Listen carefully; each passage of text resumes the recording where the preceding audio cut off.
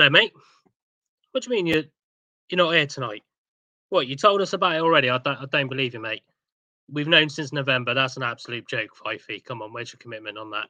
Hold on, let me have a look. Let me see who's around. Let me just get my spreadsheet up. We've got Ant and Deck. No, they're not available at the moment. Tim Lovejoy, he's a bit past it, isn't he? Piers, Arsenal fan, and a bit controversial even for us.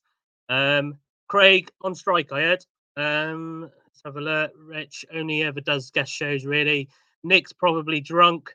That just leaves me, I guess. No real experience, so it might as well be me, mate. So I will run the show tonight. Don't you worry, mate. I've got this. Here we go. Take my hand, take my whole life too, but I can't help falling in love with you. Sweet and turned into the promised land.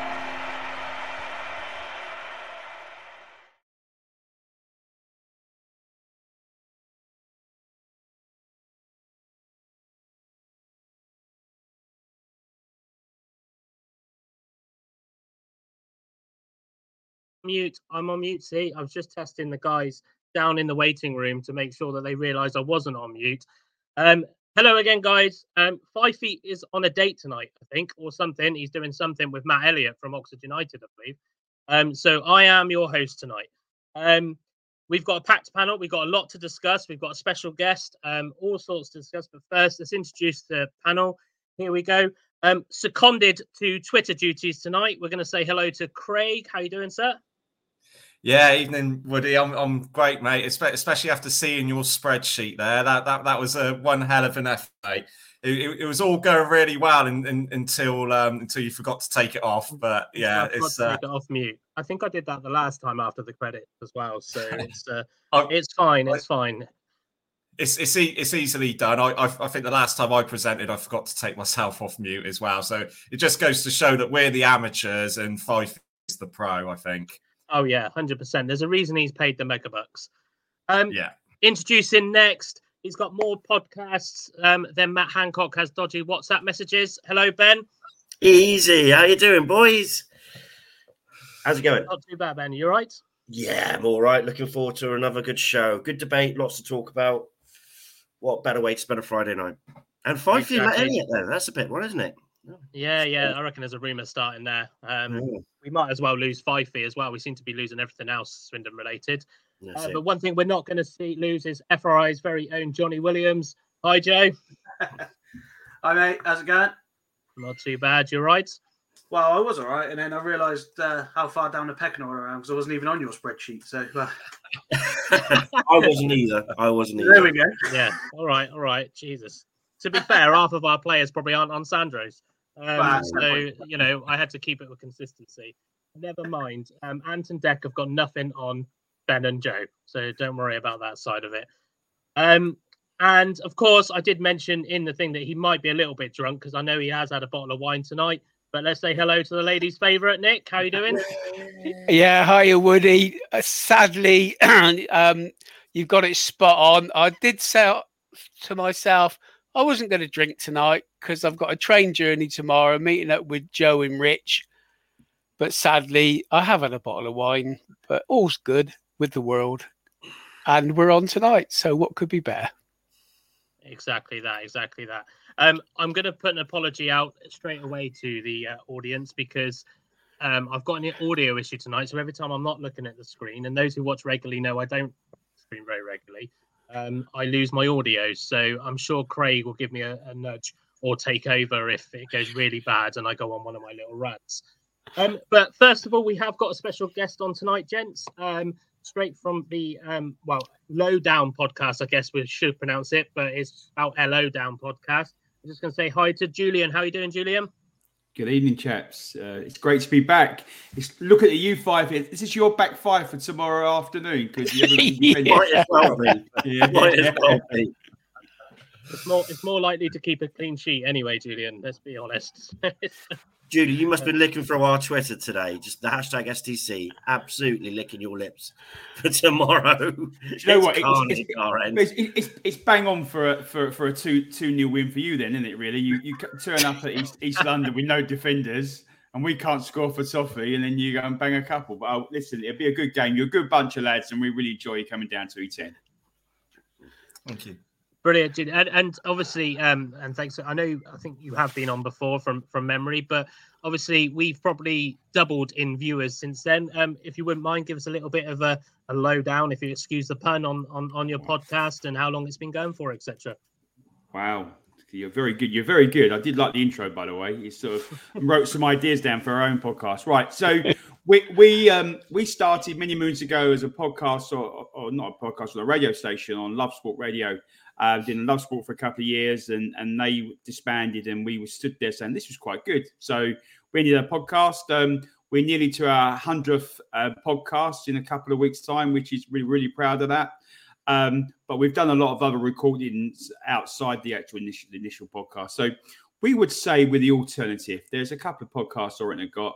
We would say we're a little bit different. We don't always pay the straight bat, but we're really proud yesterday that we get the chance to speak to the super Richie Wellens and interviewed him for the podcast. And comes across as very good as usual, very confident. And we're looking forward to him embracing you guys when you turn up tomorrow to E10, because he ain't a bad chap and you weren't a bad bunch of fans when you was at your place. No, that's great. And that brings me quite nicely on to kind of the subject. Obviously, we're all aware of Richie Wellens. I'm sure the last time you were on, we never would have probably realistically predicted that you guys are almost running away with the league. How are you finding the season and Wellens ball as such? Do you think that Wellens ball that you might have seen when you were playing against Swindon is what you're seeing at Leyton Orient? It's a strange one. We in East London, even now, sort of a few points clear of the people around us, still think we're going to bloody not go up. So that's typical Orient. But it's great to watch, actually. I think Wellens came in last year and he set his stall out. He's got us out of trouble. Very similar to probably you, really, didn't he? He got you out of trouble or just kept you ticking over. Season 2, motored. Yes, we had a little blip around sort of back end of last year into Christmas where we couldn't sort of grab a win. We were looking a bit sort of average, if I'm honest. But guess what? Richie said he's going to turn it around. He turned it around, and we're playing good football. And I'm confident that it'll get us over the line, whether that's in sort of first position or in the top 3, whichever, doesn't really matter. My only concern, and I've said this on our podcast, and I've said it to sort of fans as well, is that I don't want to happen to us what's happened to you. Don't take that sad way, is that he gets us promoted, then leaves the door.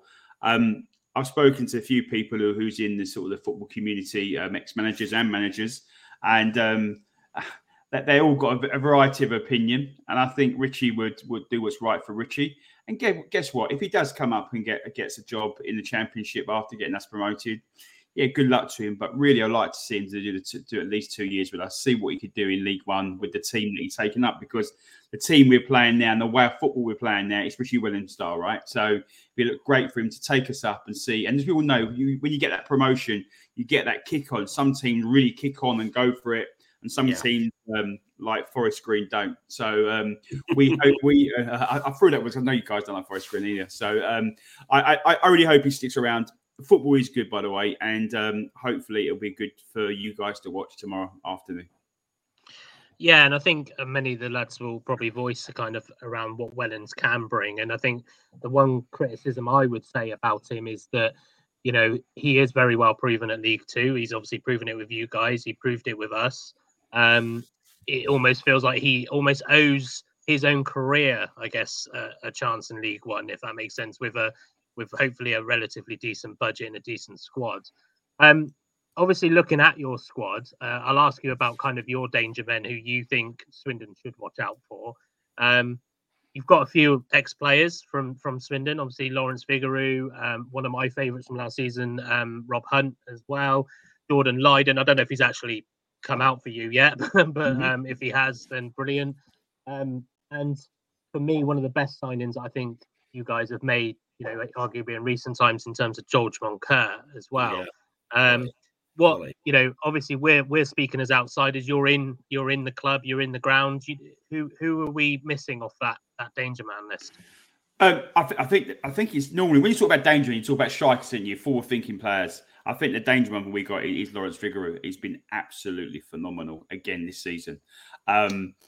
It was quite funny when we spoke to Richie, and Richie, I think before he came into Orient, he actually met up with Lawrence at the hotel where he was staying just to say, look, let's bury the hatchet. I think they didn't have a great relationship at your place. No. And I think he helped Lawrence move on.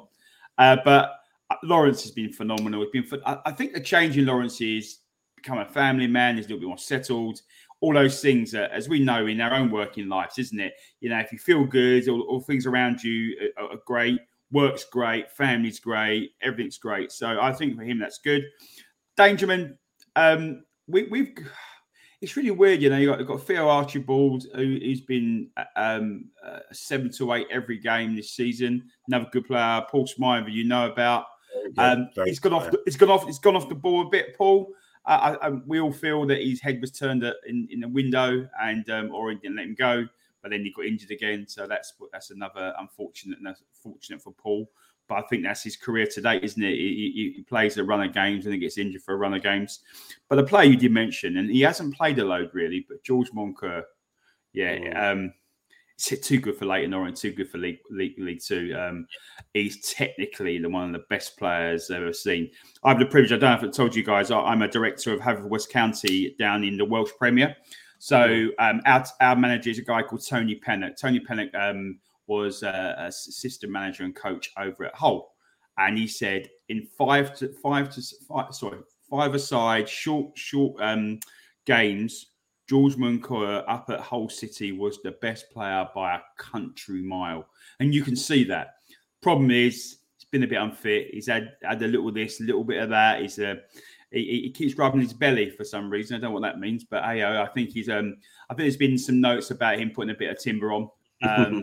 But mate, he's a great player. And then you go back to Rob Hunt. Rob Hunt's played okay, but he's been sort of kept out the side in more recent weeks. Yes, he had a little bit of an injury, but he's been kept out the side. And Lydon, I think we've seen him once, and he's got some great qualities. But sadly, we haven't seen him for a couple of weeks, so not even on the bench. So I take that he probably has another injury, unfortunately. Yeah. Yourself, he's been riddled with that. And we do wish him, because actually, when we've seen him play, he was up at Tranmere, although we lost, he looked a class above the rest of the players as well. He had quality in that midfield. So again, didn't he come on as sub for you guys against Walsall as well? So I think I caught that game, and he played quite well. He's a very good player at Tranmere in there. I think he's a good leader as well. He's very vocal in the middle, very calm. So hopefully, Richie's not a fool. He knows what's come from the background of him with his injury, and we've only got him in a short term until the end of the season, and hopefully he proves his worth. And because if he can keep fit, he seems a very good signing.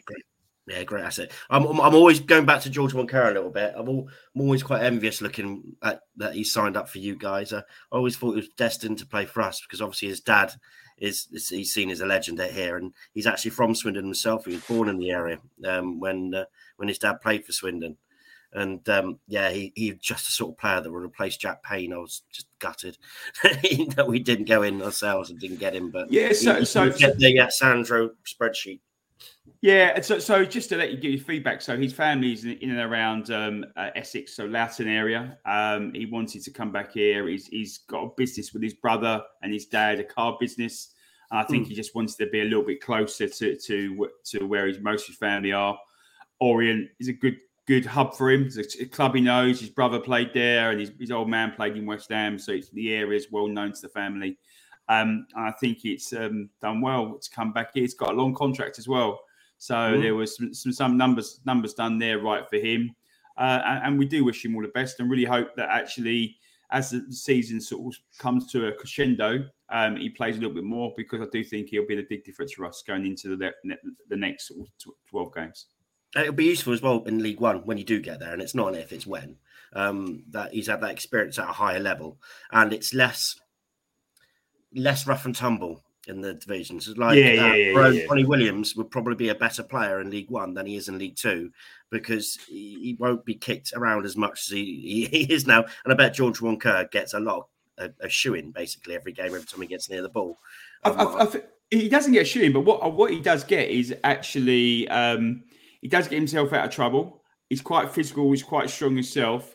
But you're right. There's a lot more. I think the games.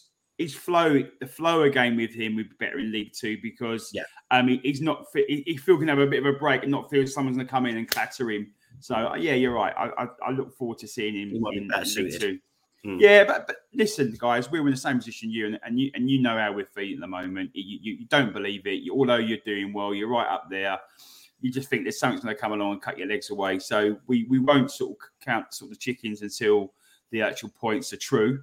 But it has been enjoyable. It has been enjoyable, and to a degree that I think I spoke to you guys about this before, but if I haven't, I apologise. When Rishi came in, there were some similar traits to a great man who used to manage Orient, Justin Edinburgh, and those traits have remained. So he's got fans on side. So we've got the biggest gates we've had for years. Which similar to you guys when he was in charge, you've got good gates, you've got people coming wanting to watch the football. He actually sort of gets the fans on side, but also says, come on guys, you've got to do your bit. Justin did exactly the same thing. And I remember when we were getting close to that National League championship, we had about 2 or 3 games to go. And it was getting a bit, we weren't smashing teams in. It was draw or nicking a goal. And Justin come out and just said to the fans, just calm down. I've got control of this. I'll get you over the line. And he did. And we feel that same thing with Richie going, just turn up, pay your money, eat your burger, have your pint, cheer the boys on. We'll do the rest. And I think that's a bit cocky as well, but it's a great attitude to have from your manager. Yeah, no, you need it too. Rich is exactly the same with us. He got the fans going. We've not had an atmosphere at the County Ground since he's gone, like a proper regular one.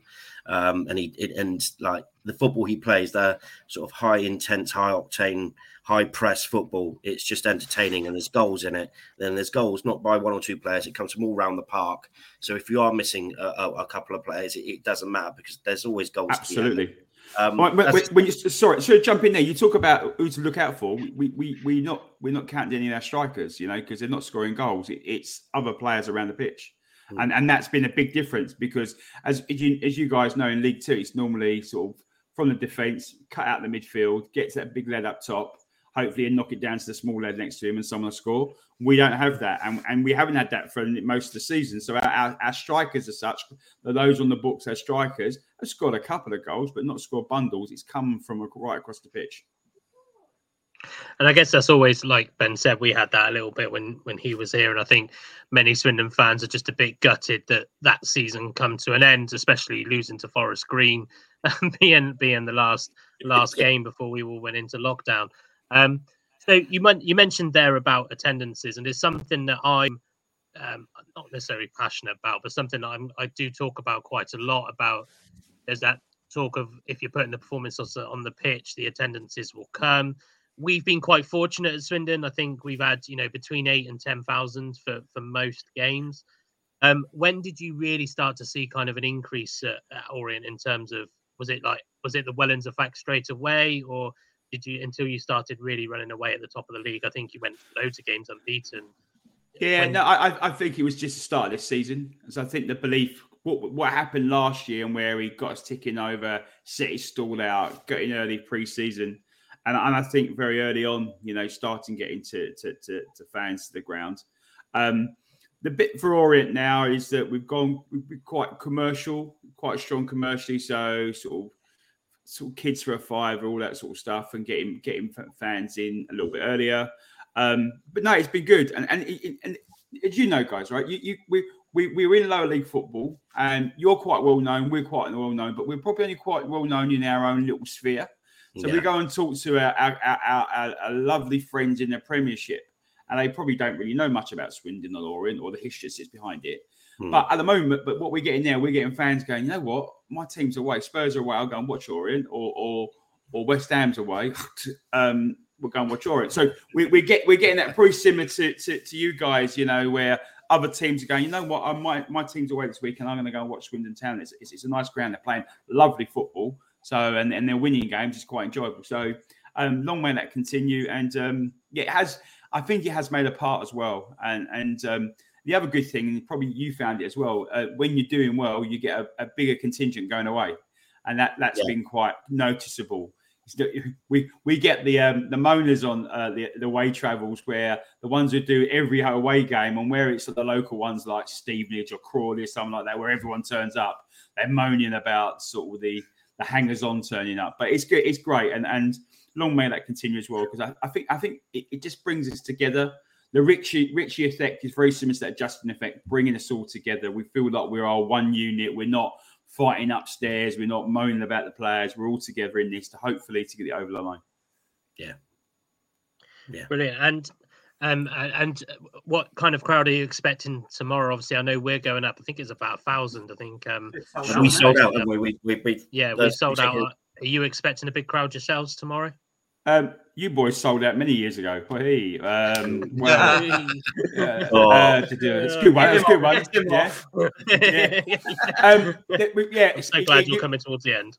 Yeah, that's good. Yeah, no, I'm here all night. I'm here till you finish, mate. So I've got loads of stuff on Swindon. No, but we're probably going to get a good turnout. When we say the sellout, the numbers sell out, and then you look around the ground, there's a lot of red seats.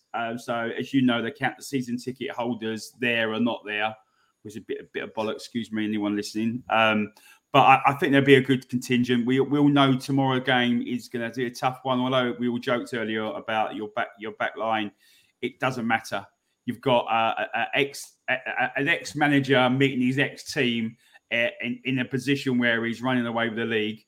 It's a big game. Yeah, it's going to be a tough game. It's going to be very energetic from both sides. Jody Morris doesn't need anything more, does he? Say the geezer we're going to today, he used to be your manager here, and he was really good. So let's make it embarrassing for him because he's doing really well over there. He don't have to say too much, does he? Because he hasn't had to say much to his defence because he hasn't got any, but he can say that to the rest of the side. So, I expect Bloody Charlie to score as well if he's fit. Sod's law. It'll be a good day. And, it's really weird. And I think we as a podcast and you guys have built up a bit of friendship, and absolutely a lot of respect. And I really hope you guys, after tomorrow, go on a really good run, get yourself in the playoffs. And if you do, you'll definitely be being cheered down from the other end of the M4 from Leighton, because we'd like to see you come up with us into League One. Julian, I don't know if you heard Jody Morris's press conference in how much he was bigging your team up in the best footballing side in the league, and how much he enjoys watching you, and what a great job Wellens has done.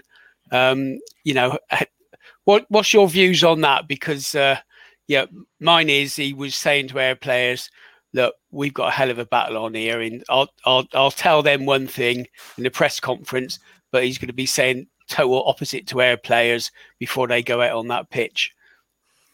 If he's saying Orient a good side and is a big, nice compliment, but he's a football manager, most of them talk out their arse, don't they? So they say what they want the press to hear, or they want the fans to hear. Yeah, so he's probably doing that. And Wellens is going to tell the boys, like, he's talking out of his arse. He's saying we're the best thing. They're going to come here and give us a go. And what I said earlier, I think that's going to be true. I think you guys will come and give us a good bash. Yeah, because you've got nothing to lose. You've got absolutely nothing to lose coming down there. And guess what that will do for your team? You come to Orient, turn us over in our own backyard. You've got, 12 guys, 13 games left. You go in, as I said, get there, get some momentum from beating the table toppers. Man, that's great for him. But hopefully it doesn't quite work. Hopefully it comes back and bites him on the royal arse as well. Yeah, I hope so. We're making the journey down there. So having a lovely train journey across London. So hopefully it'll be a pleasant drive. So you got ride back. Guys, you got my train. You're gonna use the old Elizabeth line, come into Reading and get the Elizabeth line across, or are you going straight into Paddington and getting the train? I think we're doing Paddington, and then I'm not sure what's next. I'll just follow the other guys. Yeah, Elizabeth line to Stratford, one stop on the Central line over to Leighton, mate. That's the best way now. Sounds good. Best train line in London. Lizzie line's a new one, isn't it? Yeah. Absolutely. God rest their soul. Yeah. And just before, Julian, sorry, Greg. yeah, no, that's all right. Can I just ask, because obviously our ownership issues a couple of seasons ago were quite well known, and obviously you've had your issues when you had Bichetti as your chairman. What's the relationship like at the moment between you guys, your fan base, and the current sort of owners, chairman, so to speak? How's that been lately?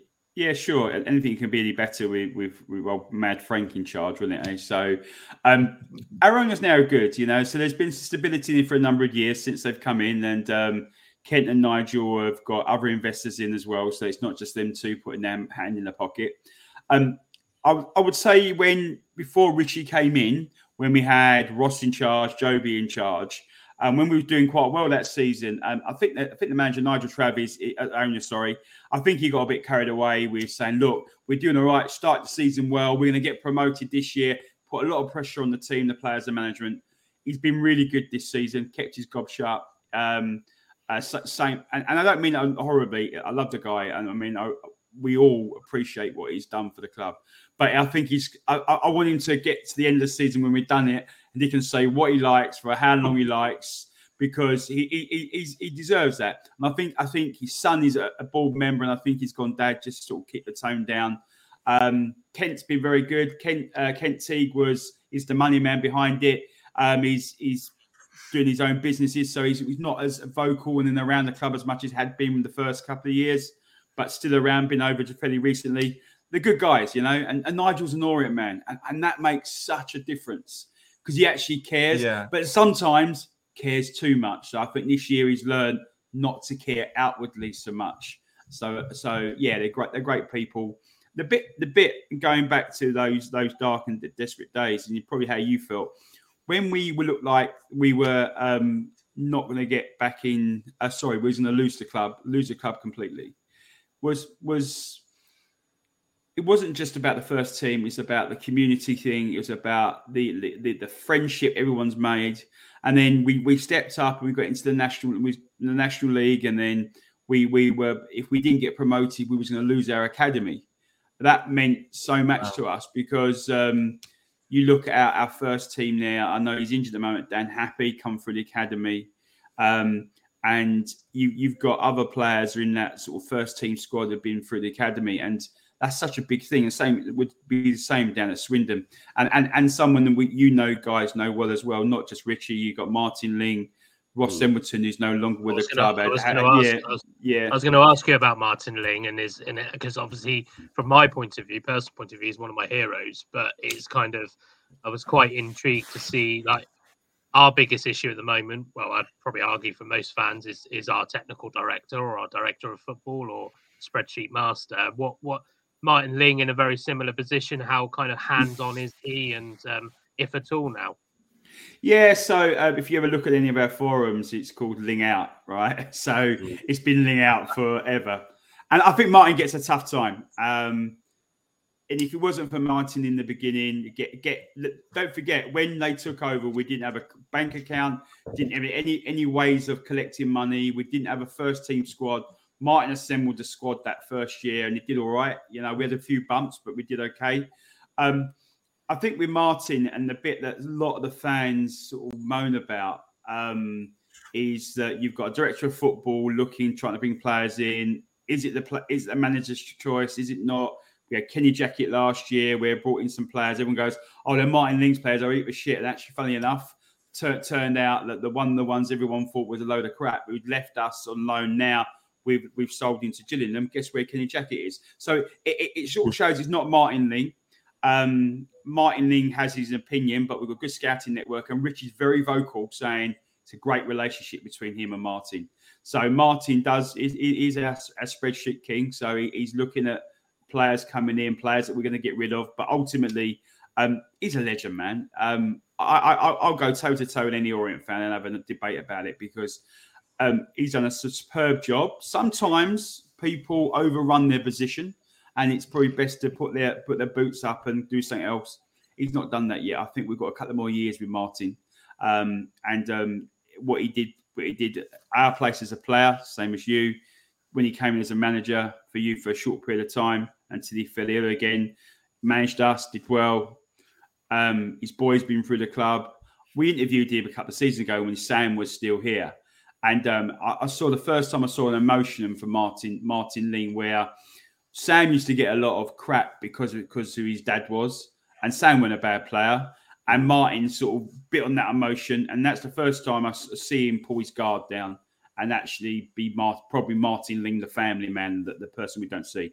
But no, he's a good bloke. And we absolutely wish him well in his longevity at Orient. And he, like Richie, they'll be sitting at home tonight with their cocoa, thinking tomorrow's an important day because it's Swindon Orient. Yeah, it'd be a big day for both of them. But yeah, see, Martin was also big known for the man that sent Oxford down and out the league. One of your best days, I would imagine, probably being an Orient fan, and one of the best days of being a non-supporting Swindon fan at the time. Yeah, no, but they still got the press cuttings, the day of tears, they called it. Wonderful. Thanks, Martin. They still love us, Oxford. They still love us. Not. But yeah. Brilliant. Well, I'm going to give you a little bit of a rest there, Julian. We're going to come back round to you in a minute for kind of your predictions. I'm going to bring the lads in now, unless any of the other lads, if you've got any questions. But Craig, you're on Twitter Watch. Is there anything on Twitter before we go through our predictions? Yeah, we've got one from Paddy, who's our regular contributor, as you guys all know. Good evening, Woody Stir, Craig Stir, Nick Stir, Ben Stir, Joe Stir, and Julian Stir. I was going to contribute some salubrious. I think that's how I think that was pronounced correctly. He's like a wordsmith, Paddy, isn't he? I was going to contribute some salubrious opinions and banter tonight. But I then saw someone on Twitter seriously suggest Gavin Gunning could play tomorrow. I'm off to bang my head against a wall. That's the first I've heard of it. I mean, if Gavin Gunning's playing tomorrow, we might as well just put the house on Orient to win, I think. But there you go. Let's look like Gav Gunning's our defensive coach who retired recently. But he'd been given a shirt number just in case at the start of the season. And he's our defensive coach, as best known for his attacking football. Yeah. Wow. Because he gave us probably our best attacking football. And he's all about forward. He's all about going forward. That's all I've got on. That's all I've got on Twitter at the moment, mate. Awesome. And I know I should mention as well. We saw obviously Joe flashing up here earlier, and to probably make sense with her husband saying hello to his wife from over StreamYard. That is because Joe is watching in Lanzarote, I believe. We are streaming in Lanzarote, or Lanzarote as I like to call it as well. So hello, Joe. Also, Fifey did make sure I mentioned, I'm not going to lie, I wouldn't have remembered it otherwise. It was our very own One Show's birthday on Wednesday as well. So happy birthday, One Show, who is now technically two shows, because he's now done two shows in 3 years or whatever we've been going for. So, lads, predictions. We're going to mix this up because we normally do predictions towards the end, but I'm cautious that Julian might not want to hang around forever and hear us depressingly talk about JD Morris's presser and our arguments about Sky Football and all other things and the signings that we could have had. We're going to start with you, Joe, because I think you've probably been the quietest. I'm going to flash up your prediction for the lineup. So give us a think of like what made you come through with that lineup and how you think tomorrow is going to go. There's your lineup. Yeah, I think my lineup's probably the same as Jody Morris, just pulled out of the hat. Now I think Wakeland played there. I've got Wakeland as left wing back. Obviously, he played there last week, didn't he? When Brennan went off, he went into left wing back, and I can see him starting there tomorrow with Tomlinson in the back three. Basically, because we've got nothing else.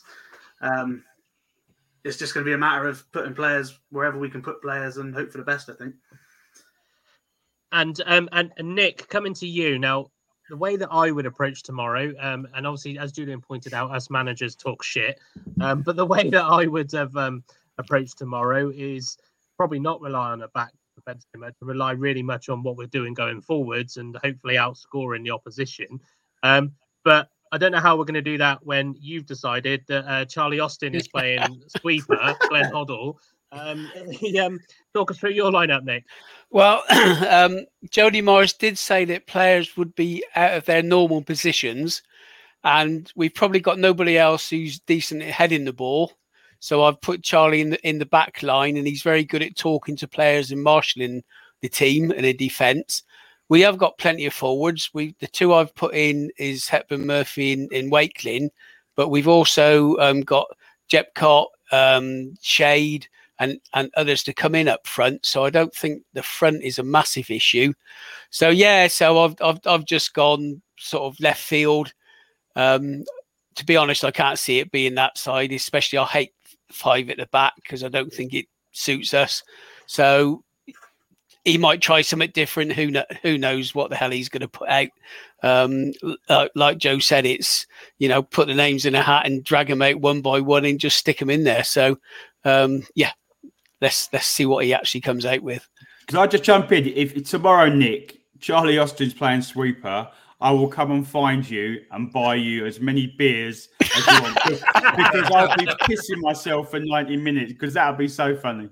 It will, won't it? It'll just be cracking. I mean, I'd just love it to happen, but in all honesty, I can't see it happening. But I just thought I'd throw it in there because it adds a bit to the discussion.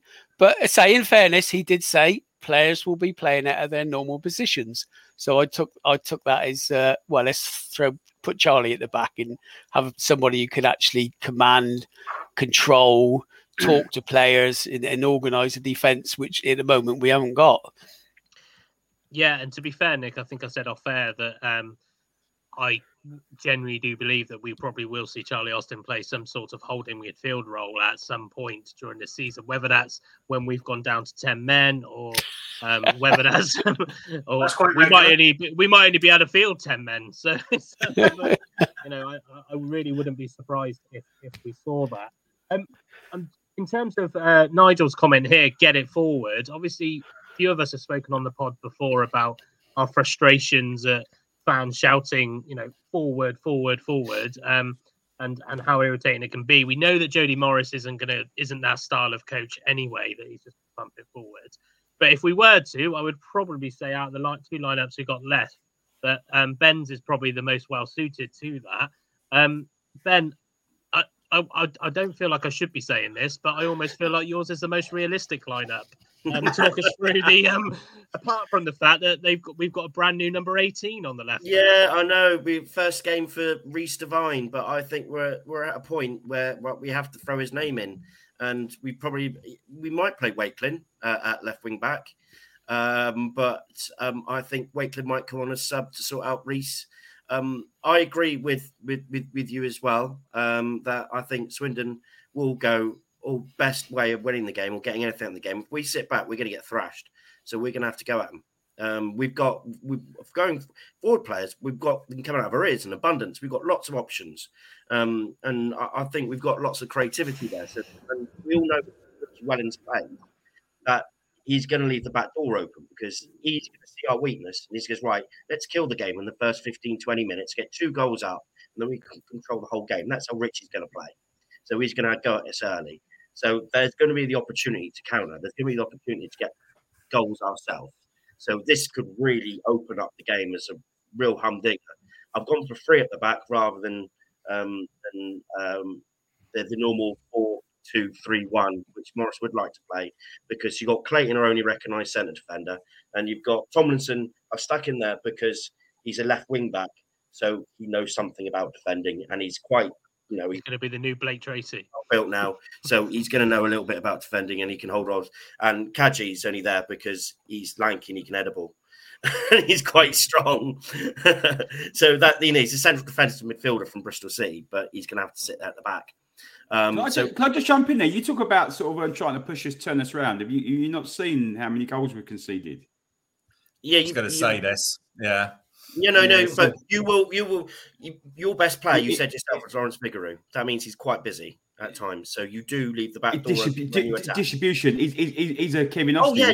Yeah. So our back line won't be flummoxed by any attack. They're not like a young. like a young back line. They're quite mature. Where we've got a couple of young players in there, they're quite a mature collective. I think the bit where you could overrun us, where if Jodie's quite clever, is the midfield. That's the bit we always seem that we always seem like a player short in midfield.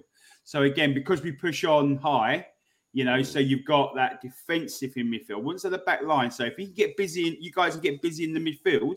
I shouldn't be telling you that to win the game, but busy in the midfield, that's where you can turn us round. Absolutely turn us round. So I don't know about I know you've got defensive issues. I don't know how strong your midfield are. So.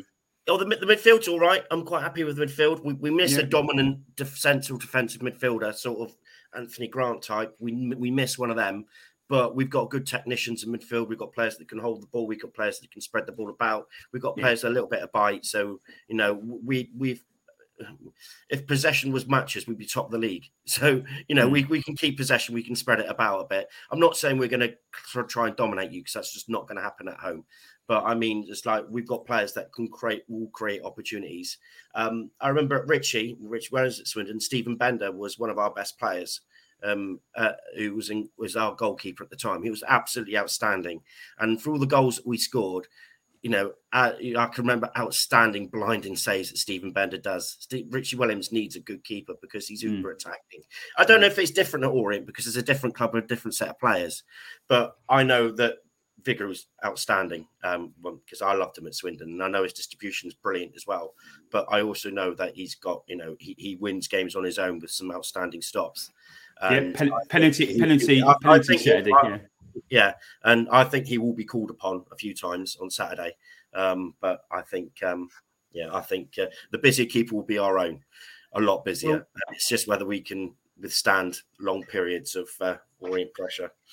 With Vigouroux being the king of penalties, I think that's written in the stars that Jeff Gott's going to come on, take a penalty, Vigouroux's going to save it, and then Jeff Gott's going to score the rebound, because that seems to be Jeff Gott's speciality when it comes to penalties. But Craig, Wellens ball, open, expansive football doesn't stand a chance in your formation. We've got 8 people that aren't going to leave our side of this side of the pitch. So I think you've taken faith in what we've been shouting for for ages on this podcast about Minturn. Given the fact that we seem to only have Minturn and Clayton as fit centre backs, do you think he might actually get a look in tomorrow?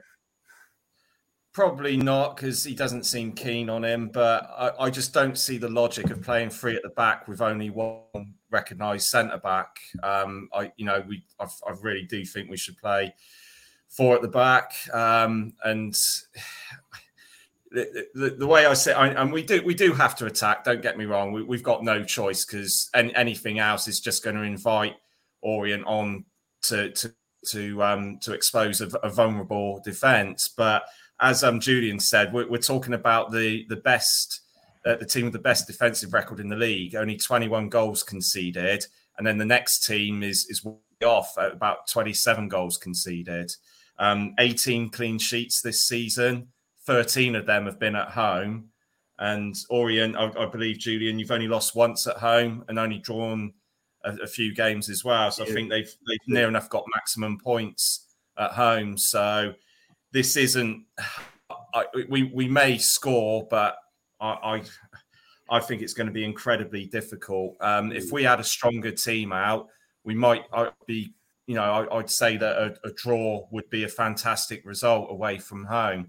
But in the grander context of us trying to get in the playoffs, we have to win tomorrow. We can't afford to be dropping points. We need to bring our destiny into our own hands again. And that won't happen if we drop points tomorrow. But I don't think it matters how much Morris, G's the players up or anything like that. I just don't think we've got the capability on the pitch to get anything tomorrow. Julian was saying about the defence, it's Beckles, isn't it? This centre back, your centre back pairing are really solid, and the other guy, I've forgotten his name, he scored a couple of goals. Turn young lad from Brighton. He came in a little bit shaky, but now he looks absolute quality. Yeah, he looks one of the best, if not the best, centre back in League Two. So we're talking about one of the best goalkeepers, best centre back pairings to get past. All right, yeah, we got Charlie Austin and Johnny Williams, but how many games have we played this season, even under Morris, where we've struggled to create chances? And that's my worry for tomorrow. And of course, you know, like I said, Orient's record at home is the best as well. So I think it's just like a fate thing that maybe we might get something tomorrow more than anything. I will say this season, and it might be a fate, and which is probably asking us to get absolutely tanked tomorrow. We played Mansfield; they hadn't lost for about a year at home, and we turned them over. We played Northampton, who hadn't lost for months and months and months at home. We turned them over. Yeah. And then we played Salford, who hadn't lost since like October at home recently, and we turned them over. Yeah, it's a numbers game, isn't it? Those records are there. Those records are there to be broken, aren't they? Yeah. But I don't think as well that with the midfield we've got that we would. Because I think your main midfield pairing is two. You have two in midfield, don't you? And then you've got your attacking players just further up behind your striker. I don't even think with our three in midfield, if we do play three in midfield, that they would dominate them because they're just not that type of players. If we had Khan in, then maybe that might be a different story. But without him, I can't see our midfield dominating yours, which is another reason why I struggle to see where we could, get anything from that. But who knows? We'll probably have there tomorrow. Darren Pratley and El Mazzuni back in there. So Darren Pratley's been out for a couple of games. I think he'll be back in for Saturday, and that's for an old player. He's absolutely quality. It's up here, and that's the bit. And El Mazzuni is an absolute find, and if we can get him in from Ipswich at the end of the season, that'd be a great sign for Orient as well. Good loan player, great loan player. Sorry, Craig. Obviously, originally you put Vigouroux in your starting lineup, which made me start to question which year you're actually watching Swindon. I'm also really disappointed in both Craig and Ben because no Jacob Wakelin. So lads, it's been nice to see you here tonight. You know my feelings when people don't put Wakelin in the team. So I'll see you lot later. Just remember, I'm presenting next Friday, Woody, so I'll return the favour. And Ben, thank you, because I was about to say I'm going to be one of those fans that I sometimes annoy me by going, oh, that's okay because we ended Mansfield's record like 5 months ago or whatever it was. So thank you for taking that off me. Always me. It's always me. I get right up the nose, Swindon fans, with my stupidly chirpiness, even in the face of disaster. So we'll talk predictions then. Julian, we'll come back round to you. Obviously, we can joke, we can banter, we can, all of this kind of stuff. But let's be realistic. What do you think is going to be the outcome tomorrow? Yeah, this was on our pod yesterday. The guys have sort of mixed opinions, and I think a draw is something that we've spoken about. Will it be a disaster if we get a draw against you? Not really.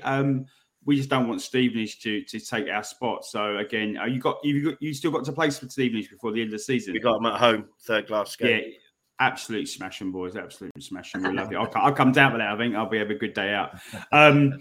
But I think it'll be a 2-1 Orient, and I'm not doing that to add any pressure or any hatred against you guys because you're a good bunch. But I think we'll be just a little bit too much for you. But I think you'll come and do a good job. I think you guys will get back on the coach, and Jodie's message to the players will be, look, if you can play like that every week, we've got a chance.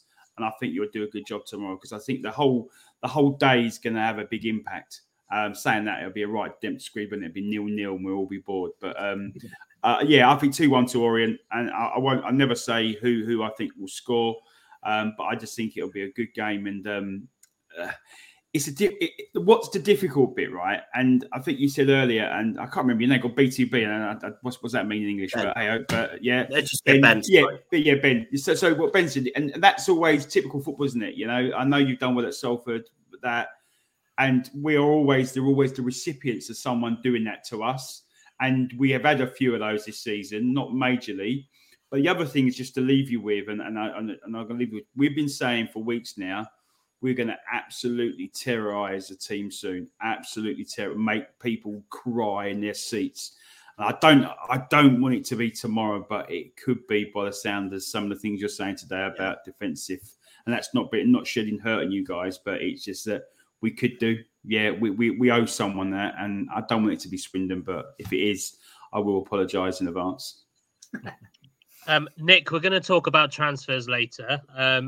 Part of me is thinking, have we secretly signed Anthony Grant, who's going to make his 15th debut for Swindon Town tomorrow? Because we know that worked out really well for him last time at Leyton Orient. What do you think we're looking at tomorrow? Being realistic and putting my head rather than heart on the line, I think it's a 2-0 defeat. I've sort of predicted their results through the rest of the season. I still think we can make playoffs, although most people don't think we'll do that. Tomorrow's a free hit. I expect us to get beat. On my predictions, we'll get beat. And we can still make the playoffs by getting the average points that we need to get in there. So we would still be on track, even with a defeat. So, of course, I would love to be there and see us get a horrible, scrappy, shitty 1-0 win. That would be just such joy.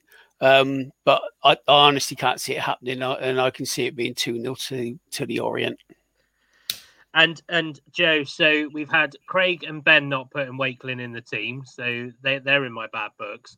We've got Nick using my most hated saying in free hit in football. Please don't be that person. Don't give me any cliches I hate. Joe, what do you reckon for tomorrow? I'm concerned with what Julian said. I think they could absolutely tear us a new one tomorrow. I just think, we all know in football it's the hope that kills you, isn't it? You hope you go to Leyton Orient and we block 50 shots, the keeper has a worldie, and we stick one in off Charlie's backside and we win 1-0. But in reality, we're so depleted. We've got barely any players. And the players we've got are going to be out of position. Massively out of position, not just like slightly out of position. They're all going to be playing in completely different positions to normal. And I could see us getting absolutely mullered 4-5-0 tomorrow. Well, enjoy the game, Joe. Yeah, I'll have a nice day. I'll have a nice day out. I have noticed, I know you're on Twitter Watch, Craig, and I'll come to you for your prediction next, but I have noticed come through that Paddy, oh no, I haven't noticed, it's gone off. No, I'm going to leave that to you in a minute, Craig, but give us your prediction for tomorrow. I think we all know where this is going. Yeah, I'm going to go with Nick. I think it's going to be a 2-0 defeat. I think with everything that's going on behind the scenes, I don't think Morris is happy because we haven't been able to get Brand in and a central defender. I just think Orient are going to be too much for them. A lot of their wins, especially at home, been 1-0s, 2-0s, and they've had 0-0s, but I can't see us getting anything out of it tomorrow. So, 2-0 Orient. Come on in, Ben. I think the first half an hour is going to be massive. As I said earlier, I think Rich is going to go for the kill in the first 10, 15 minutes. If he gets those 2 goals in the first 15, we are looking possibly at a 5-6-0. Really could. However, if we can get through half an hour and start creating opportunities ourselves, maybe even get the first goal, we could come away with a 2-2 draw or something like that. But yeah, if we get that position, I can see us 2-1 up with 10 to go and then just leaky one at the end, which would be heartbreaking. But I think that first 20 minutes, half an hour are going to be huge. I think we're going to have to try and withstand an onslaught and then get into the game ourselves. So it says it all when even Ben's not too sure or too optimistic about his answer. Paddy's, I found Paddy's tweet. He's gone 3-2 to Orient, and he thinks we're going to finish with 10 men, which wouldn't surprise me. I think we should do a sweepstake each week over who might get sent off this week. He can't get sent off from the stands. Yeah. He's even allowed in the ground. I don't even know if he's allowed in the ground with that. I'm sure Carl can get sent off. Some sat home in front of his TV and can't get sent off. So I feel like I need to be the optimistic one. This is Wifey's position. Yeah. but I have been optimistic all season, to be fair. I haven't predicted us losing that many times. I do kind of feel that we might edge it tomorrow. I don't know why. Something's telling me that all the odds are stacked against us. And I think it's games like that, right? And please tell me if you think I'm wrong, Julian, that really the pressure is on Leyton Orient because they need to push away. So I think I'm going to go with a 2-1. I don't think we're going to keep a clean sheet. I think it's going to be a 2-1 or a 3-2. I'd still think that whilst we've still got Charlie Austin in there, there's still goals for us. If Wakeland's playing, there's still goals for us.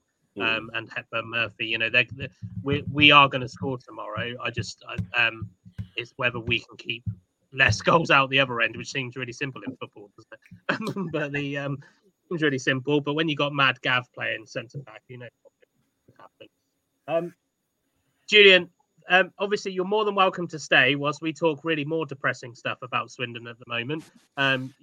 We feel like we're in that kind of we feel like we're a bit like when Ben was criticising Scott Lindsay when he was still in the top 6 of the league. It's kind of and now we're lower than that and arguably He's got still shit. He's still shit. but Julian, obviously, I'm going to assume you're going to probably shoot off. Tell me if I'm wrong. I'm going to run away. One more Yeah, absolutely, guys. Listen, we want to do wish you, and sincerely, all the boys in the podcast and a lot of the fans want to wish you all the best, not for Saturday, but for thereafter. We hope you do. I think, Nick, your point, analogy, I think you got it right. I actually looked at that myself this morning, and I see you can get there. I think there's going to be a bump. It's going to be like holding on to your pants to get there. But I think those 12 or so games to get to the playoffs, I think then Jody's then got a bit more of a rhythm. He understands the players better. And then as we all know, it's a lottery, isn't it, in the playoff? It's who can turn up on the day and do a good job. And it'd be fantastic. Well, it's not a lottery if you're Swindon and you get to Wembley. Yeah, that's right. It's instantly not a lottery then. Yeah, it's like us, you might as well go home before the kickoff. But yeah, no, guys, listen, enjoy your day when you come down and look after yourself on the trip down and do wish you all the best. And hopefully we'll be able to have a chat again next season because we'll be in the same 100%. League. Hopefully so. Thanks, Julian. Julian, all the best, mate. See you later. Up the ice. See you guys.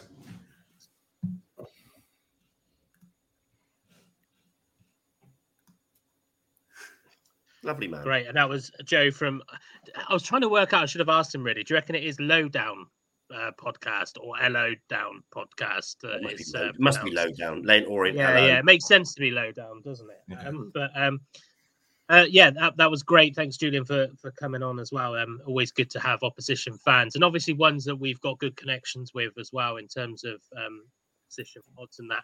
It's odd hearing an opposition set of fans that actually like us because most teams hate us. Yeah, it's really weird. I've been saying for a while. I've always quite liked Orient. I don't know why. I've just always not had anything necessarily against them. I think it helps. Down, I've had nothing against them. I've always quite liked them because I've kept an eye on them. I think it helps as well. Whenever we've gone down there and they've come to us, there's never been any trouble. No. So they enjoy their away day. We enjoy our away day down there. When one of our fans punched their keeper years ago. What was his name? Do you remember that? Was that Leyton Orient game? Was it? Was that Orient? Was that Orient? When the guy went on the pitch, smashed him. Yeah, it was. What's his name? Belford's brother, Cameron. Oh right, I don't know. Yeah, I didn't know that was Orient. I thought that was Orient. I might be wrong. I'll have to look it up later. The best thing was when it was the Orient Express. It sent Oxford down. Yeah. That was just maybe that's why. Maybe that's why we've all got that deep emotional connection with Orient. I've got press cuttings somewhere knocking about. Might be in the order, but I've got from Oxford papers, and it's like Day of Tears, and there's crying and everything. It's so funny. Sean, very active tonight as well. I like them because I like my days out in London. Unfortunately I'm not going tomorrow, but I do. I think that was probably my eldest first away day. I think away day she couldn't drink. Is it allowed to be called an away day when you can't drink? I don't know. But the that I do remember, and that was Anthony Grant's debut. And I just think is that the 3-0. Yeah. That was a stonking day, stonking performance, absolutely brilliant atmosphere. Yeah, Oh, that was a great day. probably the best away game I've been to for a long time. And Yeah, we it was a good discussed a game. while ago about kind of Orient's ground, and I feel like Orient's ground is kind of built for atmosphere in some Yeah. ways, because Yeah. it is kind of. I know they've Compact. got. Yeah, it's quite compact, but I know Yeah. they've got the kind of open end stand the other side, but it's very compact and quite rounded. I seem to remember when we went down there, when again that grand debut, where it was really kind of back to the 80s and 90s with people climbing up on the pillars and stuff like that. It was a real good atmosphere, as Nick said. Kind of bringing back down the atmosphere a little bit. Nick alluded to it earlier around Jody Morris's presser. I listen to, because I don't always listen to the pressers myself. Sometimes I do, sometimes I don't. Depends if I could be bothered to sit through the 10-minute video. I did purposely listen to this one, and I know Nick said it about kind of building up the opposition. And I don't know if anybody else focused, and I'll come to maybe Ben first, because I'm going to guess you've listened to it. He did sound a bit downbeat, I feel. I know he's not got the kind of rising tones in his voice, but I felt that there was a little bit of downbeatness, especially around the brand situation and things He's like very that. despondent, because I think this was a week that he thought a lot of things might get going. He thought he might get his man, his signing, which he thought was in and through the door. He said last week, "This is we've got one in, we should be all tied up." So to him, that was just it was a done deal for him. It was just a formality that would sign him. It's always been a formality. The brand will come, but now that's not coming. And and we're now not signed our experienced ex-Premier League centre-back now, and that's not come. And now another player that could fill in a defensive role, Ian Dolo, is injured. Yet another one has got injured, and we're playing away at top of the league in a game that he really, really, really can't afford to lose. Never mind win.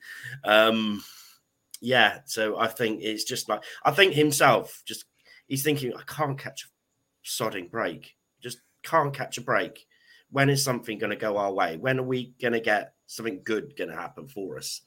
Because obviously since he's been at Swindon, he's had players sent off. He's had FA finding out about players, sending them off, getting a 5-match ban, crucial midfielders. He's had injuries coming out of his ears. Just keep all important players in key positions. Just every week, just keeps happening. And nothing's gone his way yet. Nothing's really, he's not caught a break yet. So you can understand why he's frustrated. And interesting, Ben, I'm going to mention there, because I promised myself I wasn't going to raise it. I seem to remember beginning of December, I think it was, I was saying we should judge Scott Lindsay when he's got his full squad back. You were very reluctant at that point to say, no, he's just not good enough. He's got to go. I'm not saying Jody Morris isn't good enough, because we got to bear in mind he's just won back-to-back wins for the first time since October. And I'm going to bring Craig in as well. And the reason I've kept Nigel's comment up there, some of the frustration that's coming in his interview, and we'll talk about transfers properly in a minute, because obviously us missing out on potentially Mariappa and things like that. Do you think he's maybe not getting what he might have been promised? Yeah, I have a feeling it is. I've got nothing to judge that on, but I imagine the whole brand situation is, I know Rob Angus has said that it's not an unusual thing, that he made it out as if it shouldn't be an issue and everything. Well, clearly it is. Clearly it is an unusual move. I know there has been, Chelsea have had form for it once before, loaning out one of their managers, but there must be something our end, because the time before where Chelsea loaned out one of their staff members, that all went through fine, no problem at all. But it's just us where it seems to be an issue. It's us where it just seems to be us when it's an issue signing a centre-back. It just seems to be us where it's an issue signing a centre-back that's on a free transfer. We don't even have to negotiate with a club. It seems to be us that it's an issue that it takes so long to make a managerial appointment twice. It's absolutely ludicrous. So, and there's just one common factor there. We all know who I'm talking about, and I don't want to keep going on about it. But yeah, I can understand his frustrations, and I think the club had good intentions for him when he came in, but I think they made promises they couldn't keep, and the Brand situation was definitely one of them. I said on Twitter, the club should have either have said, look, if you want Brand in, we'll either try and get him by paying compensation, but if not, you're going to have to pick someone else. I genuinely think the club can't afford to or don't want to pay Chelsea the compensation for him, but Morris is insistent on having him. So they're sort of shooting themselves in the foot by doing this sort of halfway, meeting halfway by getting him in on loan. But all right, he might be taking the training sessions, but he's not there in the dugout. Who's to say if he? Hold on, Ben. Yeah, sorry. Who's to say if he wasn't in the dugout for those first 3 games that our results might have been different? You know Woody and Rich and Mark as well. When you've got your assistants and stuff like that, you bounce off each other, don't you? And they're a huge help to how you approach a game and manage and coach a game. So I think he's really missed Brand, and I think things might have worked out different had he been in there. And it could be an EFL problem. It could be Chelsea playing hard ball. But with everything that's happened this season, with the incompetence of the recruitment and everything else that I've mentioned, I'm leaning towards that it's the club that's fucked up on this. Nick, why isn't it so simple? What is going wrong? It seems that a lot of shit is happening to us at the moment. I think the problem is that the reality is we don't actually know, and I just wonder. Some of it is possibly down to Brand. My guess is he's on a bloody good salary at Chelsea. Does he want to walk away from that to come to a League Two club, which hasn't got probably a great deal of security?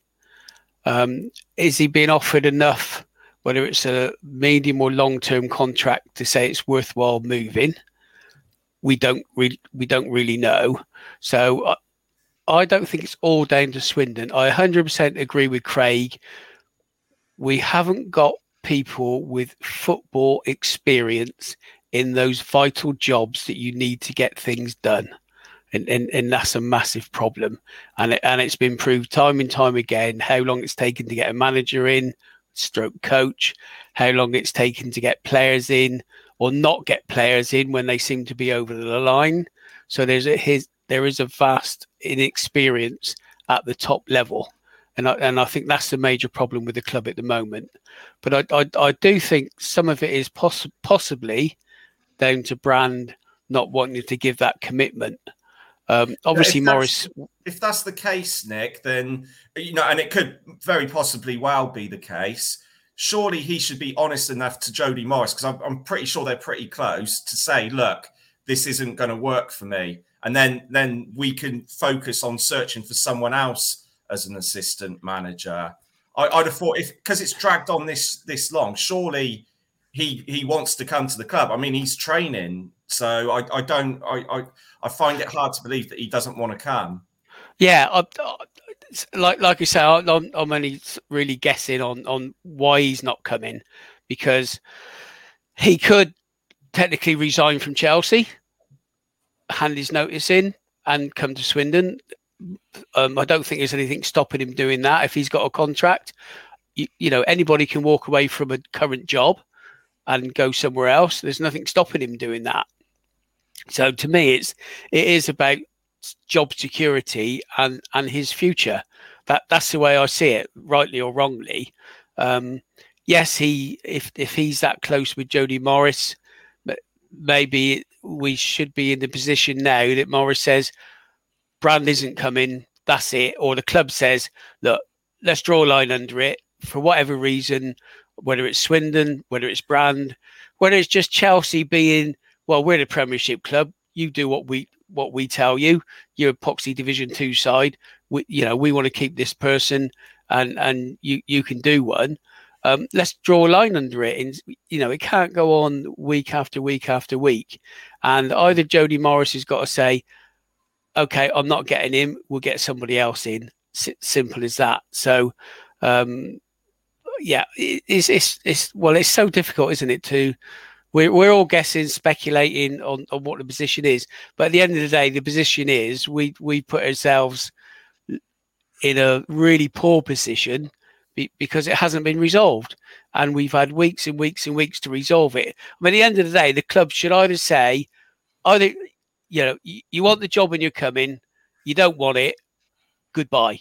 Because what other employer would hang it out for this long? Unless Jody Morris is saying, well, unless I get him, I'm not staying. I don't believe that will happen. I think it was Nigel put up, thinks Morris will walk soon. I don't think he will. That would be very detrimental to him in his first senior coaching role at a football club, to walk away after a number of weeks because it hasn't gone his way. Welcome to League Two, Jody. It ain't the Premiership. It's not, super academy stars and facilities and all the other things that go with it. This is League Two reality football. Now, either you come on board with that, or if it's that bad, say it now and walk. Don't mess about for another few weeks. I don't think he will walk. It would be it'd be very detrimental to him to do that, because in the future, what other club's going to look at him saying he couldn't stick it out in League Two? What's he going to do in League One or in the Championship or in the Premiership? So I can see him being here at least to the end of this season, depending what happens with us, and then hopefully, all being well, building for next season. So I don't think it's all doom and gloom, but it is very, very, I guess the word is worrying on where we go from here. Very, very good points, Nick. And I think, Joe, obviously you can mention about the presser and the other situation if you like. But I've just flashed up a minute ago about no one wants to sign for Swindon. Obviously, we lost out on the Tottenham lad for unknown paperwork issues, pen run out or whatever. The latest news coming out, we missed out on Mariappa. I think personally, a really big disappointment.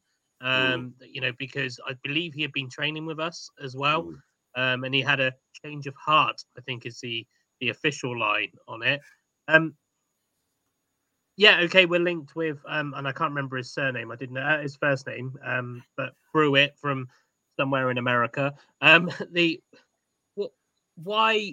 Why do you think, what is the big story? Obviously, we've spoken about Brands not coming in, but why do you think we've just struggled to get these centre backs in critical positions over the line? Do you think it could be a case of they know we're desperate, so they're asking for more money?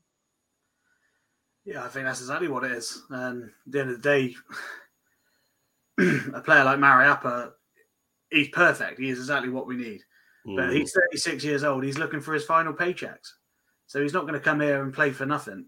He's going to be asking for a good bit of money. So, and yeah, what you said is exactly right.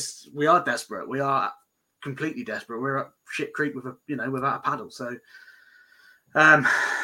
it's purely down to finances, isn't it? It's got to be. Can you play for this? The club might turn around to Adrian Mariappa and say, can you play for, I don't know the numbers, but say $2,000 a week. Can you play for $2,000 a week to the end of the season? And initially he said, yeah, no problem. But then he's gone home to his wife, and his wife said, well, you can't play for $2,000 a week because our mortgage is $3,000. Or, so. Look what Charlie's on. He's an ex-Prem player. You should be on something similar. Well, exactly. They will be saying, I should be matching Johnny Williams. I should be matching Charlie Austin, whoever, and it's purely down to finances. And, everyone knows is people don't sign for football clubs anymore, do they? They sign for the money. So it's a career, and that's fair enough. We all do the same in our jobs, whatever jobs we're in, hit on the screen here. So it is worrying that we can't seem to find a half decent one anywhere. There must be somebody that can do a job for a few months that's willing to play. But I think, to be honest, now I said last week, I think it's too late anyway. I think they're going to need 3-4 games to get match fit. You're almost better off just muddling through now with what we've got and hope for a couple come back. And I'm not too sure to come to next on my next thing, whether it's Ben or Craig, depending on what kind of answer our audiences want. Pruitt, potentially in the building, another former Youth England international, which seems to be the blueprint nowadays. Ben, how confident are you that we might actually get this one? And again, even if we did get him, it's not going to be available for tomorrow. There's another game on. We're talking about, okay, it's going to be a difficult game, but as Craig said, and I agree, it's a must-win game. Are we going to get him? Is it too late? What do you reckon? Well, I think one of the main reasons that Swindon have struggled with recently, I'm absolutely certain that we've hit some sort of financial threshold where we probably can't spend too much money we want. That would explain Ward. That would explain a lot of factors. May possibly Brand. I think the issue with Brand is something Nick said, job security. He's had been at Chelsea for 15 years or so he doesn't throw all that away for 6 months at Swindon. But anyway, going back to the centre back, I don't see a reason why not. If they can arrange a package, I think this is a different than the Watford geezer who is looking to finish off his career. I think this lad's probably trying to re-establish himself in the English game. He's 26 years old. He has got games under his belt. He's had Football League experience under his belt with Morecambe. He's obviously been training with us for a couple of weeks. So he's passed that Morris test. He obviously fancies him more than Mino because he won't give Mino a game. So he's obviously got something about him. So I think this player's quite hungry to play for Swindon. Whereas this Watford geezer can, I'll go play somewhere else if I don't play for Swindon. So I don't think he's that bothered. He may have got a better deal somewhere else and said, come back to Swindon because he just offered me a better deal. Can you match it? Swindon have gone, no, we can't. So he's gone, ta-da. So we don't know what's happened. So let's hope he has. I think Swindon wanted more than one in. Whether we get more than one in, I don't know. And Craig, I'm going to bring you in at this just for your reaction there. I knew this would be a good comment for you to come back on. Those listening, Greg Lovelock, it seems the club has put its eggs all in one basket and we are now suffering. I'm interested to know your thoughts on this one, obviously, because we know that Charlie Austin was a Clem signing, not a Dean McKaylee signing or a Les Caffrey signing or whatever. But surely we've got these players training with us. We must know their kind of minimum wage demands, medium wage demands. They're not going to. I get what the guys were saying when they might increase it by a couple of grand or whatever. But we can't be that close to our wage budget, surely. Not when we've got players that have gone out the door. It wouldn't surprise me if we were, Woody, because of how tight the club's being. You only look at the decisions that are being made with the voluntary thing this week. That's just money saving. I don't care what anyone else says about that. It's good to give people work experience and stuff like that. Offer it as an apprenticeship then. You don't have to pay too much as an apprenticeship. I'm going off on a tangent, but that's the main reason why I think we are close to it. That's not the first time. There's been multiple instances where the club have been penny pinching this season.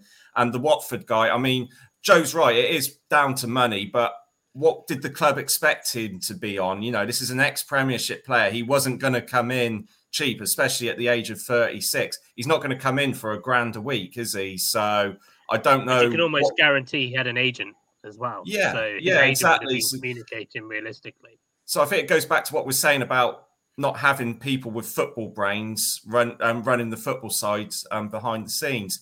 This other player who's coming in, fuck him. I think he's a cunt, to be honest. So, he's, with what his article that he put out about where he deliberately injured a fellow player on his own team so that he could get started for Liverpool. And this is recently, this has come out and he's shown no remorse for it whatsoever.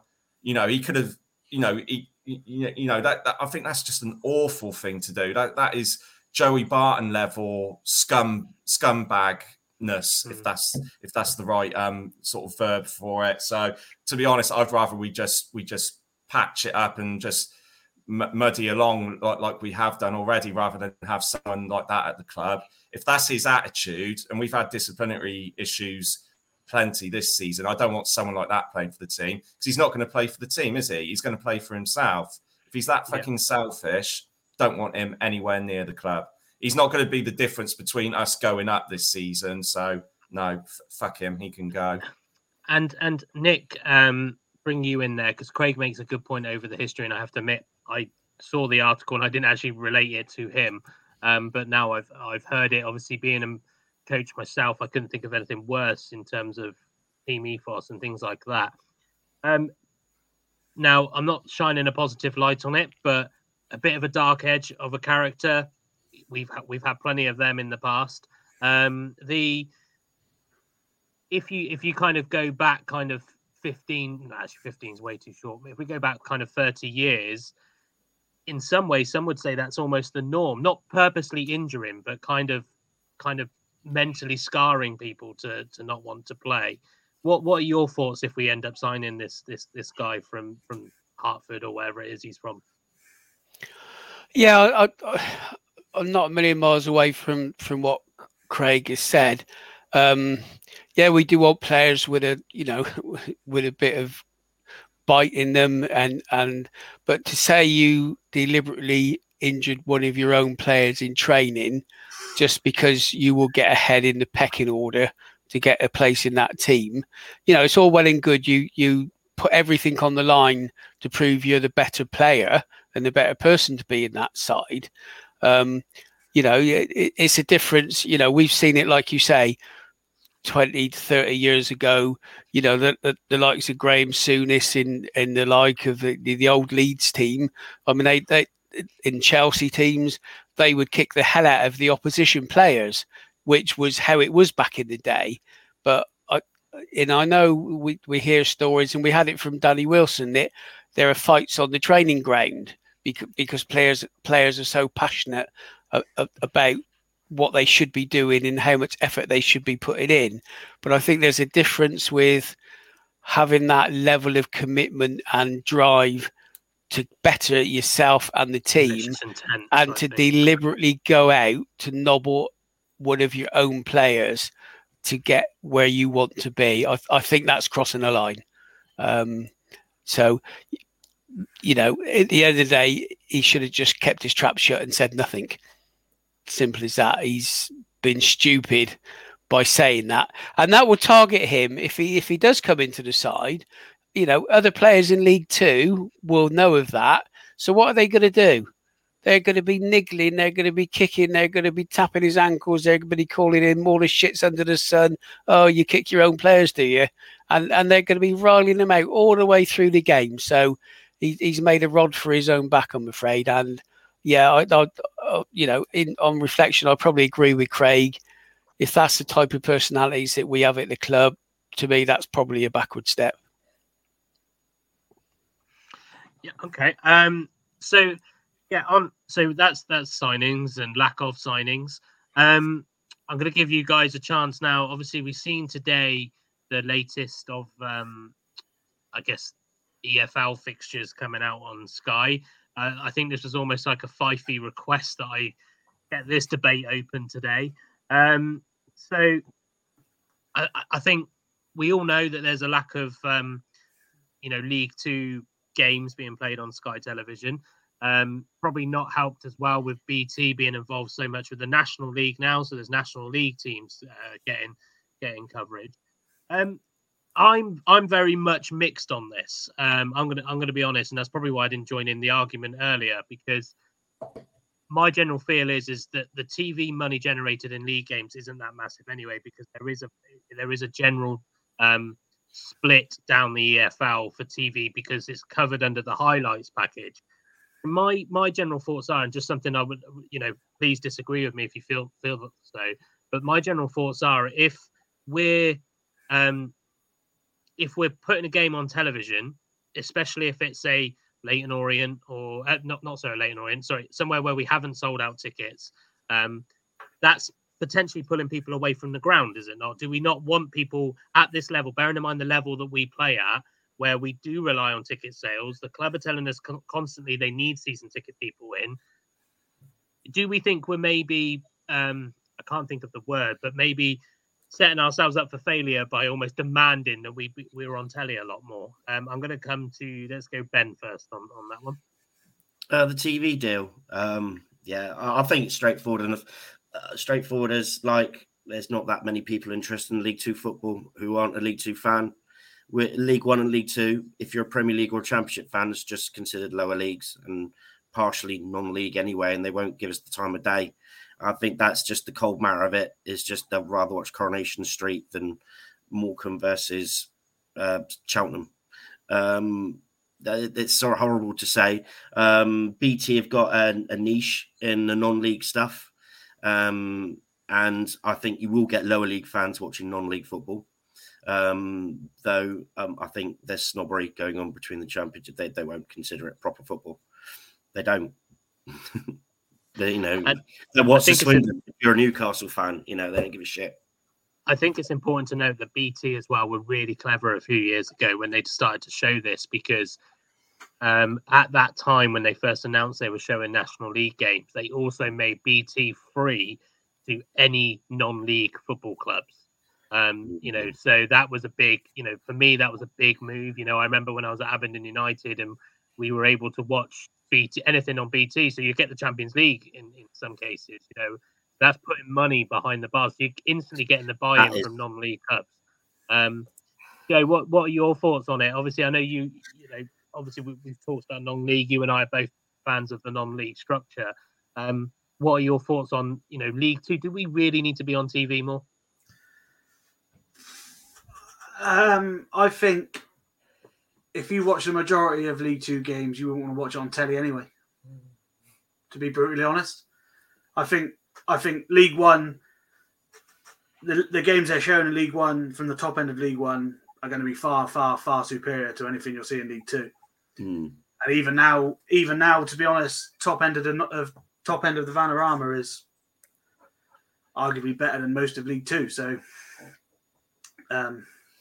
yes, it's a bit of everything, and as Ben said, unfortunately there is a snobbery now in football with the big clubs, top clubs.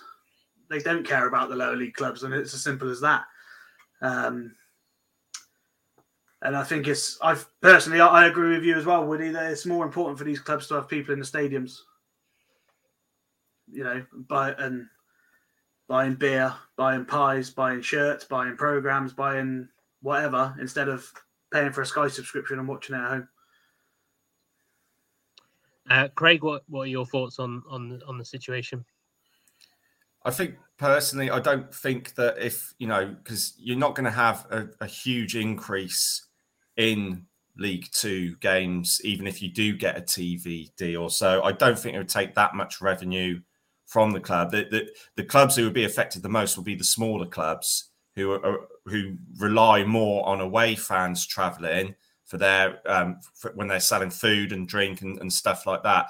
This is something that Andy Holt at Accrington's been adamant about, because we know that streaming's going to come in with EFL and iFollow, and he's not a big fan of it, because when, if you've got less away fans coming in to your ground, which Accrington Stanley rely on as a smaller club with a small fan base, if people are staying at home to watch it, they don't get that money. So it is a big thing for the smaller clubs. And I'm not being all big because it's Swindon and stuff like that it wouldn't affect us as much, but that's the reality of it.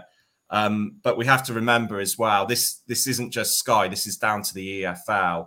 The EFL is member led, and the Championship have a higher weight for their votes, I think, than Leagues 1 and Leagues 2, which is why distribution is as it is. Leagues 1 and 2 get 20 matches a season. And my biggest problem with Sky is, for the few games that they do pick for League 2, they pick fucking Salford. Now, I'm sorry, Salford struggled to get 2,000 a fucking week. Nobody wants to watch them cunts, right? No. And I'm sorry, that's the second time I've said that tonight, and I haven't even bloody been drinking. It's Man United fans. It's basically set up. Yeah, that's what it is. And next season, if Wrexham go up, which they probably will, it's going to be Wrexham that's going to be every single one. So that's what pisses me off. The few games that they do, they don't seem to fit. They just look at it and think, oh yeah, on paper we'll get. That's my issue with Sky. But again, nothing will change, because this is the deal that the EFL agreed with Sky in the first place, and the EFL is membered, as in it's the owners, the chairmen, the CEOs that vote this, and they're always going to vote for more money, for more games to be shown in the Championship and League One. And to be honest, if you are a neutral fan, you're more likely to want to watch League One because, like I think Joe was saying, you've got the bigger teams up there. You've got Derby, you've got Sheffield Wednesday, you've got Portsmouth, you've got teams that are historically in the Premiership and have got big fan bases, and we'll watch it. Unfortunately, that's just the way we are in League Two, which is another reason why we need to get out of this shitty league. And Nick, on that, Craig, kind of mentioned it already around the bigger clubs in League One. I mean, I seem to remember kind of years ago, League One not really having that many strong teams in it, but now you've got your Sunderlands, your Ipswiches, and all of that have graced that league, and Sheffield Wednesdays, and all of the different things. Do you realistically think that is the main reason why there's a weighting towards those teams? When was the last time we saw Oxford United on the telly? I can't remember when, to be honest.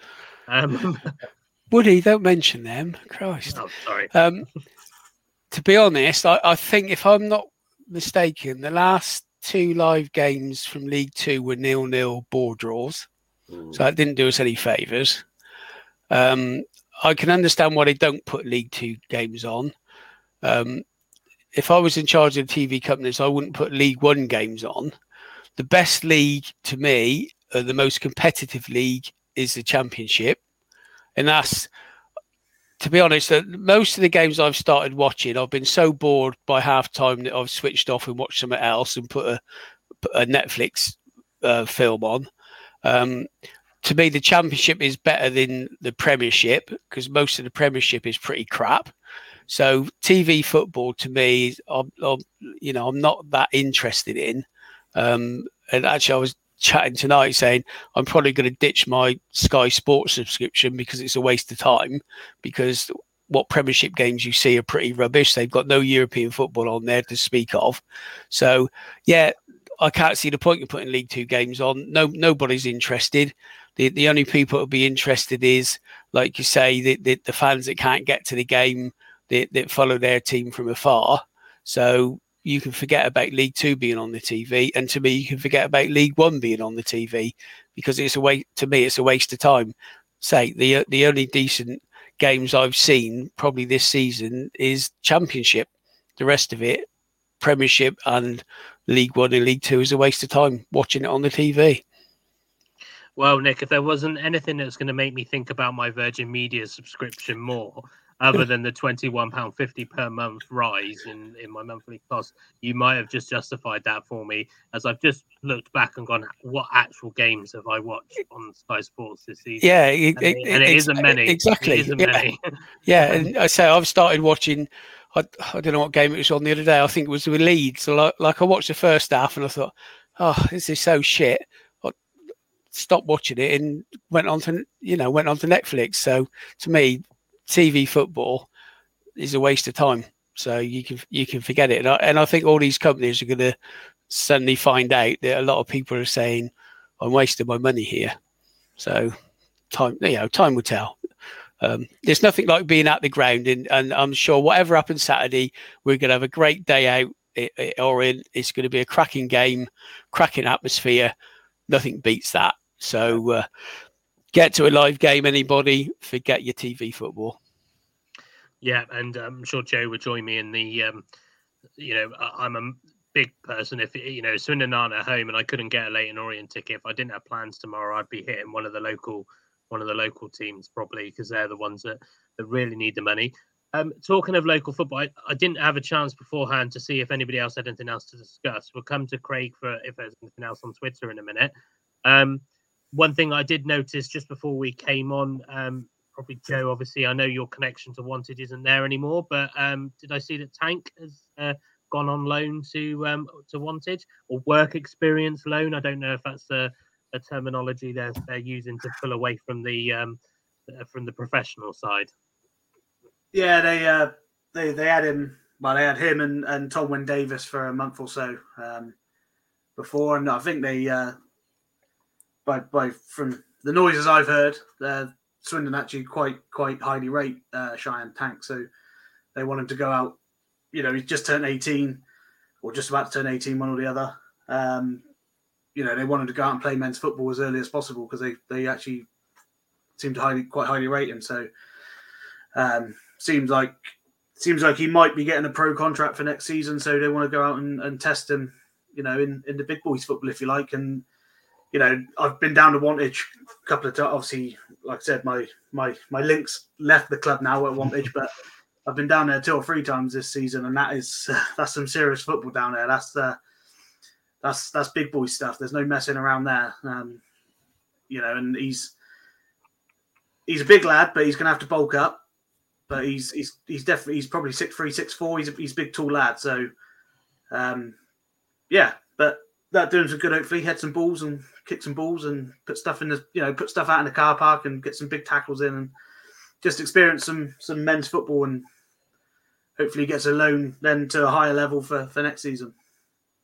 Yeah, it does seem that we're using the. I guess I know obviously the Hellenic brought in a new rule around professional players. Hellenic is a physical league. It does seem that maybe we are utilising that a bit more than I would have definitely expected, given we've got Chippenham from was it National South? National South, I think. Swindon Supermarine as well. Hungerford. We've got teams that are above that, but we're go out to Wantage kind of on loan. Go to I know he's not our player anymore, but I think it's Tommy Aldridge is at Bassett and things like that. It feels like Hellenic is somewhere where they're really learning their trade a little bit in terms of especially the physical side of the game. Craig, have we got anything coming through on Twitter? No, not really. Just one comment from Paddy.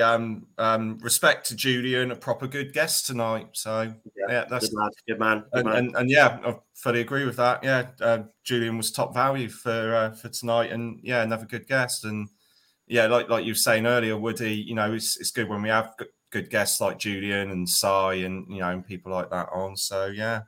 If anyone for any other opposition that we got for the rest of the season want to come on. 100%. More than welcome to.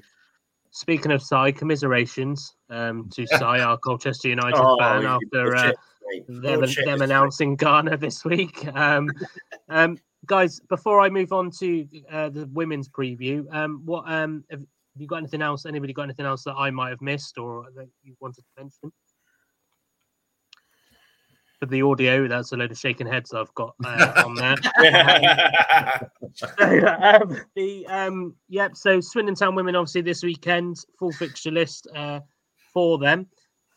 Whilst we're not making any signings in the men's team, I noticed just before I came on that the women's have signed Mia Mugford, Mia, it is Mia.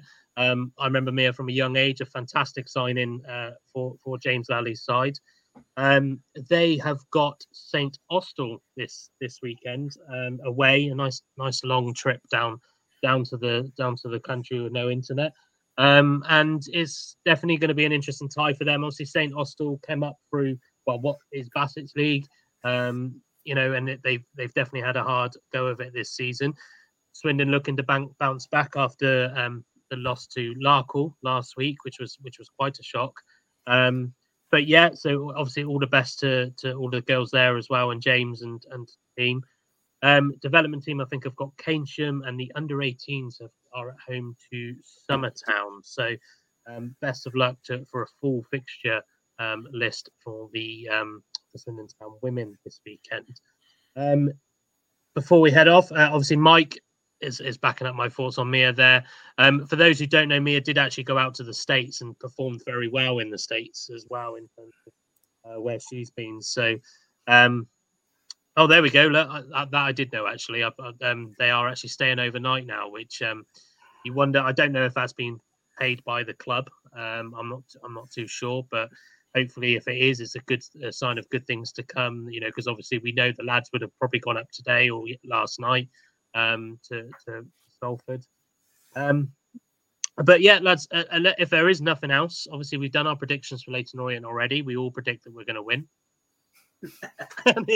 I was just wondering if you were putting a front on for Julian earlier. But Craig, Ben, Nick, Joe, thank you very much. Julian, thank you for earlier as well. You won't be watching now, but I'm sure you'll get this message some way or another.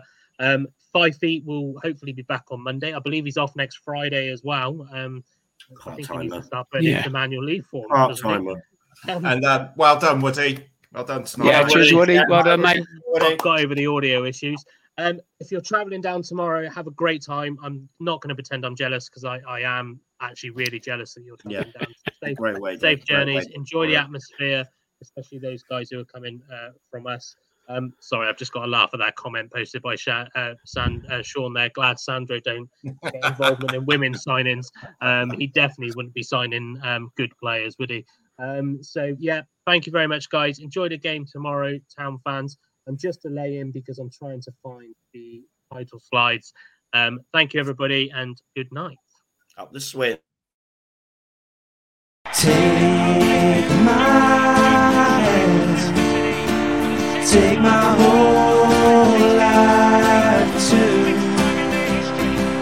but I can't help falling in love with you.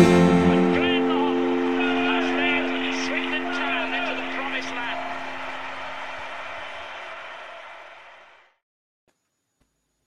You sure, boys?